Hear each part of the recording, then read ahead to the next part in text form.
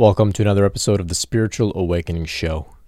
I'm your host, Brent Spirit, and this is another Kundalini Awakening Q&A compilation. In today's compilation, we'll be covering topics like Kundalini Awakening and fasting, loneliness and isolation, managing an active mind, and some comments on Shaktipat. You can join us for the next Kundalini Q&A meeting on Zoom. You can visit brentspirit.com for more info. At the moment, it's free to join. If you're looking for more personal support, you can find out about meeting with me in private in a one-on-one session on Zoom. You can visit brentspirit.com/sessions. Don't forget to leave a rating for the show and to hit follow if you haven't already. You can also find me on YouTube. Thanks a lot for your support. Enjoy the episode. In this segment, we'll be talking about Kundalini Awakening, loneliness, and isolation.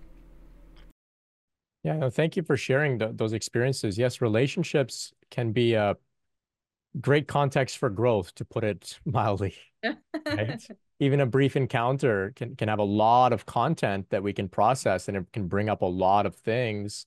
And then we can, of course, compare relationships and see things from new angles and whatnot.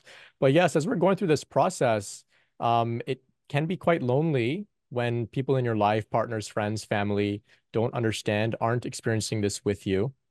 And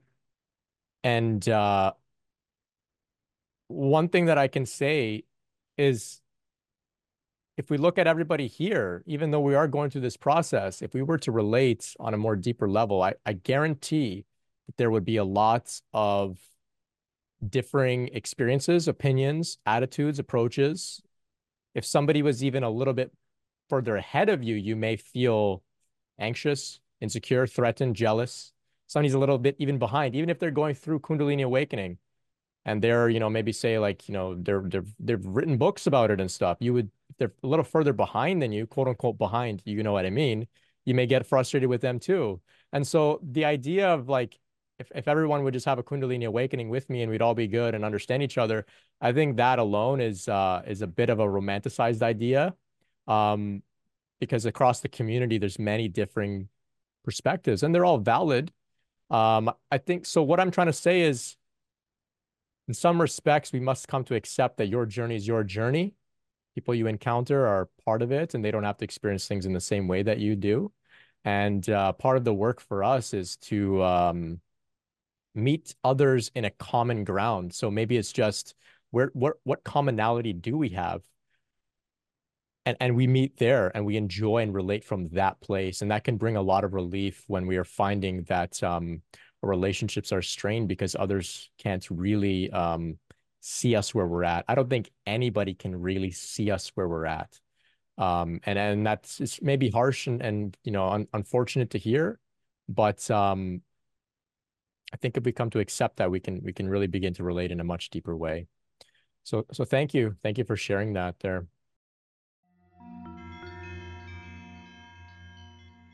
In this segment, we'll be discussing Kundalini Awakening and how to manage an active mind. Yeah, so there are periods where we may have a lot of amplified thinking patterns, anxiety, maybe some like, neurotic thinking, overthinking, this sort of thing. As the energy moves up into the head, it can also bring about insomnia. It can bring about the inability to really just be calm, steady, focused on one thing. And eventually, yes, I would say that the aim is that this phase does pass and we do come to a point where our mind becomes a tool that we use when necessary, rather than this nonstop sort of engine that's running unnecessarily. It's idling at times. So we do come to a point, for the most part, where our mind does generally become quite quiet, quite present, quite focused. We can use it when necessary to think and mull over a problem. And then when it's resolved, or we're not needing to think so much, we can just return back into the present moment and kind of, turn that engine off. And so that point does come. You can look forward to that. You can also look forward to any little moments where you do experience that. So often it's not that the mind is running 24/7. There may be brief windows, a few seconds, a few minutes, where you find that you ate an entire meal and there was no thinking really happening. Pay attention to those periods as well, and that can give you some hope. often we want to think, like I was saying in the previous answer, black and white. It's either the mind is running 24/7 or not at all. There are windows where things get quiet. So pay attention to those windows as well. And you may also notice that certain things will trigger a more active mind. If you say, for example, fast, this may start causing a lot of activity to happen, and you could just anticipate these things. So you may know, okay, I'm gonna go for a whole day without eating. I can anticipate a little bit of difficulty going to sleep, a little bit of a racing mind, and it's not a problem. It's not a problem. So these are some other ways that you can kind of work with the system in a conscious way and use things like diet, exercise, etc., to also sort of manage the thinking patterns and whatnot. But in an overarching way, my invitation is to say, look, it's okay to overthink. It's okay. It's uncomfortable, but we can snap out of those patterns by first being okay with it. It's okay. It's not that you're a bad spiritual person or something if you're thinking a lot. It's not a problem at all. And from that place, then paradoxically, the mind says, okay, well, maybe I don't have to think so much. The mind is like a little child. It just wants a little bit of attention and to be accepted and validated. And when it's given that, then it can kind of, relax. It doesn't need to be so loud. So these are some ideas that you can think about. I think you were also speaking about the energy in the head. Does it balance out? Um, I would say that there comes a point where the nervous system becomes acclimated to the energy flow and it's quite seamless and integrated and it's not like a big deal. In the beginning, it's a very big deal. The nervous system has never experienced such a huge influx of energy, so it can be quite intense. But eventually, it appears to have calmed down. But in actuality, we could look at it that it didn't calm down. You just got used to it, if that makes sense. Yeah, Um, acclimatized. Right. It acclimatized. Yes. And so at times you may find that depending on what you're doing, certain areas may become activated. Uh, um, so like for me right now, my head is quite activated. It's the center of intuition, and I'm feeling, some tingling and whatnot. But it's not a problem for me because I know it's serving a purpose. There's energy, serving a purpose up here for me to do this work. So we can keep that in mind as well. Great. Yeah, thanks. Oh, you're Are welcome. you not drinking any caffeine as well now? Are you just completely teetotal on the I drink caffeine front? caffeine maybe once or twice a week. Um, and I prepare myself. For me, it's like I'm going on a psychedelic trip. I'm like, okay, what's the time? What have I got to do? Okay, I'm gonna Mm, make sure that I do that work, and not just mull around, like sitting around, allowing my mind to ramble about, anxious things. So I approach it in a conscious way. And it's a useful tool. One thing you can think about is, monks would drink tea to keep them awake during long meditation sittings. And it's a useful tool. It's not like at the end of the world, but it does come with a downside, which it can disrupt the mind's activity a little bit.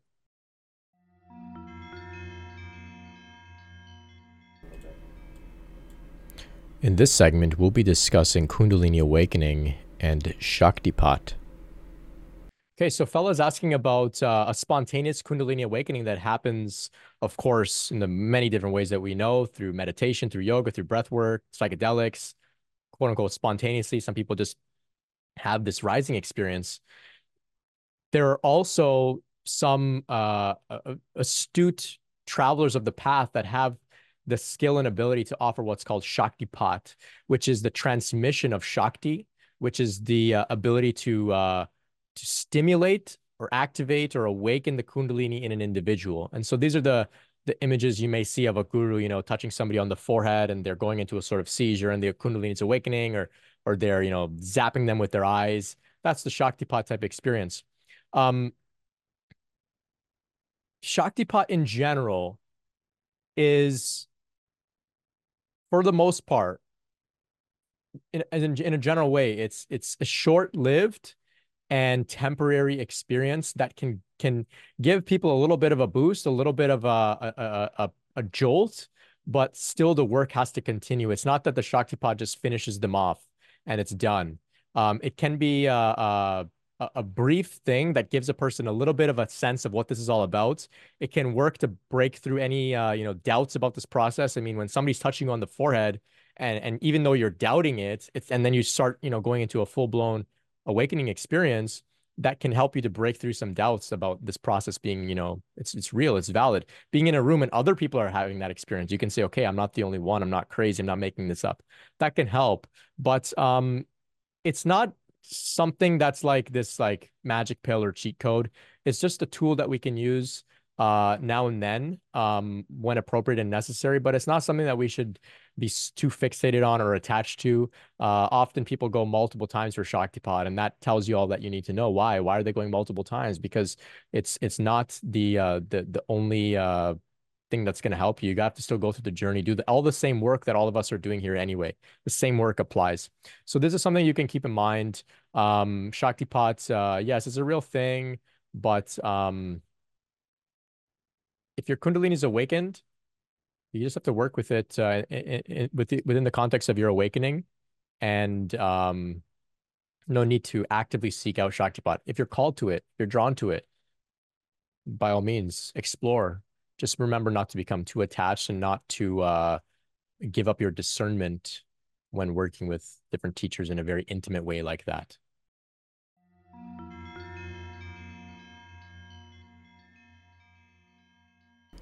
In this segment, we'll be discussing Kundalini awakening and fasting. I want to ask about fasting.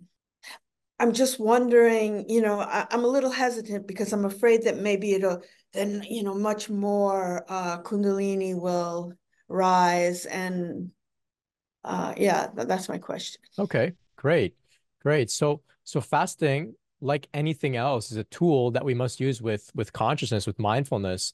So it's not something that we want to just do without really feeling it out, feeling if it's an appropriate time, and preparing as well. So we prepare by acknowledging, okay, for this next 4 days, I may have a lot of energy rise. I may not be in a very stable, grounded mental headspace. So it's not the best time for me to maybe, go for a job interview or something, right? Like we keep that in mind and we say, okay, I'll take space. And in my space, I'll allow myself to get a little bit far out and ungrounded and for this energy to work. And so it's a conscious decision. Whereas there's the accidental fast that some people do is they forget to eat and they forget to sleep on top of that, and now they're ungrounded and they have no consciousness about what they're experiencing, and that's when they're maxing out credit cards and saying all sorts of crazy stuff, and there's no awareness around it. So something to keep in mind, if it's done in a conscious controlled way, it can be very effective, and we just have to trust and listen to the body as well. Don't necessarily have to commit to 4 days. By day 1.5, it can be okay, I need to eat, and that's okay too. It doesn't have to be a failure. We listen to the body and the process. So I was just on retreat, and we only ate 2 meals, very light meals, and I couldn't sleep. There's too much energy moving. Slept maybe 2 hours, but I knew I'm in a retreat and I've taken a vow of silence. I'm not going to talk about some crazy stuff to anybody. I don't have my phone. I'm not going to call anybody and say, hey, I'm Jesus Christ or something. I'm gonna just be quiet and go to my room, eat what I can, and if I can't sleep, I'll lay there and just be present and go through what I'm going through. And that was a safe container that I created or that was afforded to me at the retreat, which allowed me to experience the energetic highs as a result of fasting, not sleeping a lot. And I also knew I have no responsibilities. I'm here to work. I'm here to meditate. I don't have to do any work. I don't have to do any emails. I don't have to do anything. So I can go off the rails a little bit here. And then of course, when I came back, I ate some good protein. Today I was in the gym, heavy lifting, just to get my body back on the ground. So these are some things to keep in mind. Fasting is a very effective tool as long as it's done with consciousness and being gentle as well. We don't want to push too hard and go too extreme.